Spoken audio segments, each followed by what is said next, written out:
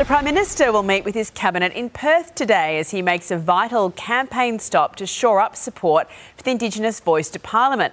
Let's go live to Rob Scott in Canberra. Rob, morning to you. Now, despite recent polling indicating otherwise, he says the voice can win in WA.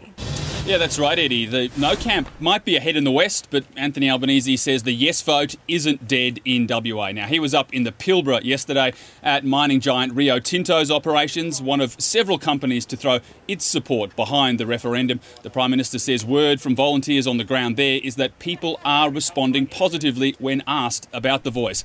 He says it's all about how far Australia has come as a nation, saying that we are the only former colony which has not formally recognised Indigenous people, describing that as unfinished business.